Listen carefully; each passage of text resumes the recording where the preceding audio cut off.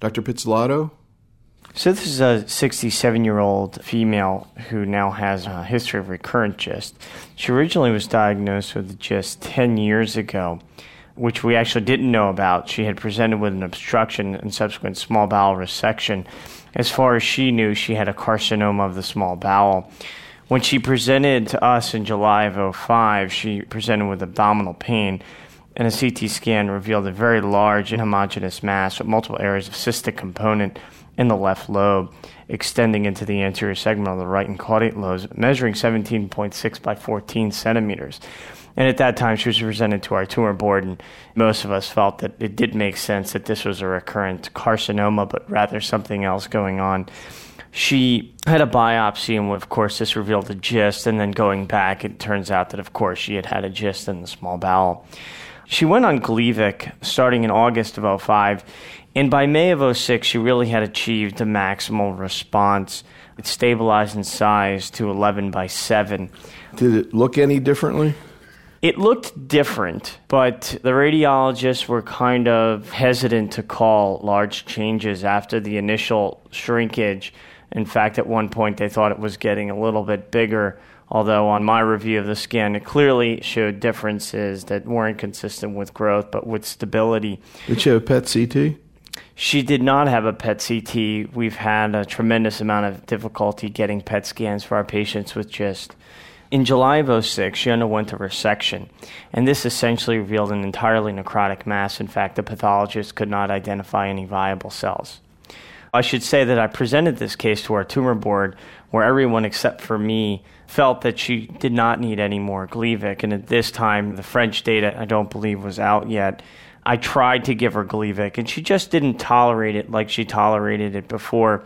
And in light of tumor board and the fact that she wasn't tolerating it, perhaps it was just too soon from surgery, I decided to stop it. And she did actually quite well.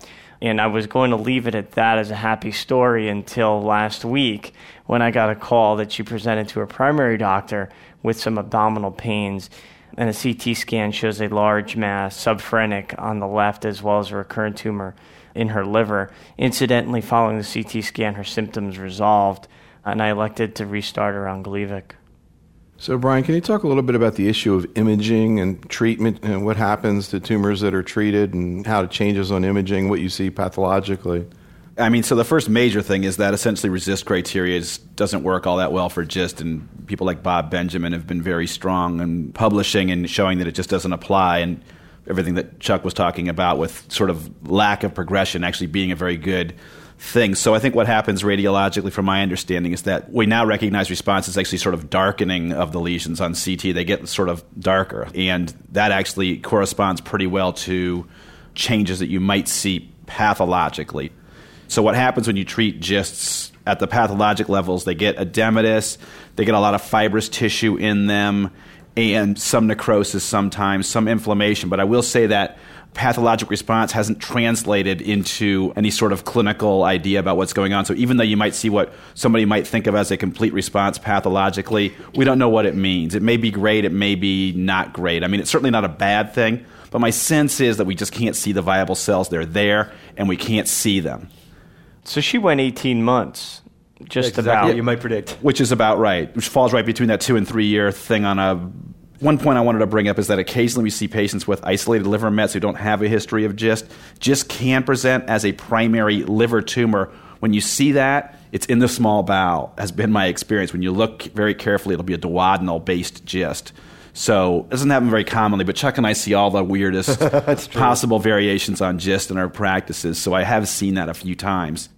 If this patient were to, quote-unquote, be resectable again, would that be worth doing?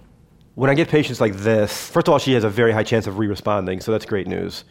And I would make her go an awfully long time without any other disease popping up. Because I don't think you're leading to more resistant clones that need to be removed surgically. I just think you want to give her a chance to show whether she's really unusual in terms of being relatively localized or not. But I'd be loath to ever do surgery again. But I mean, clinically, she has 2 masses, at least at this point. My guess is when they look in there, they'll see lots and lots of teeny exactly little happens. metastasis. That's usually the pattern in this kind of failure, that it looks like it might be 2 masses. When the surgeons go in there, they find teeny little metastasis. They'll come out and describe thousands. I have pictures that I show in my talks of the bowel just studded. It's coated with little metastasis, and I bet that's her situation.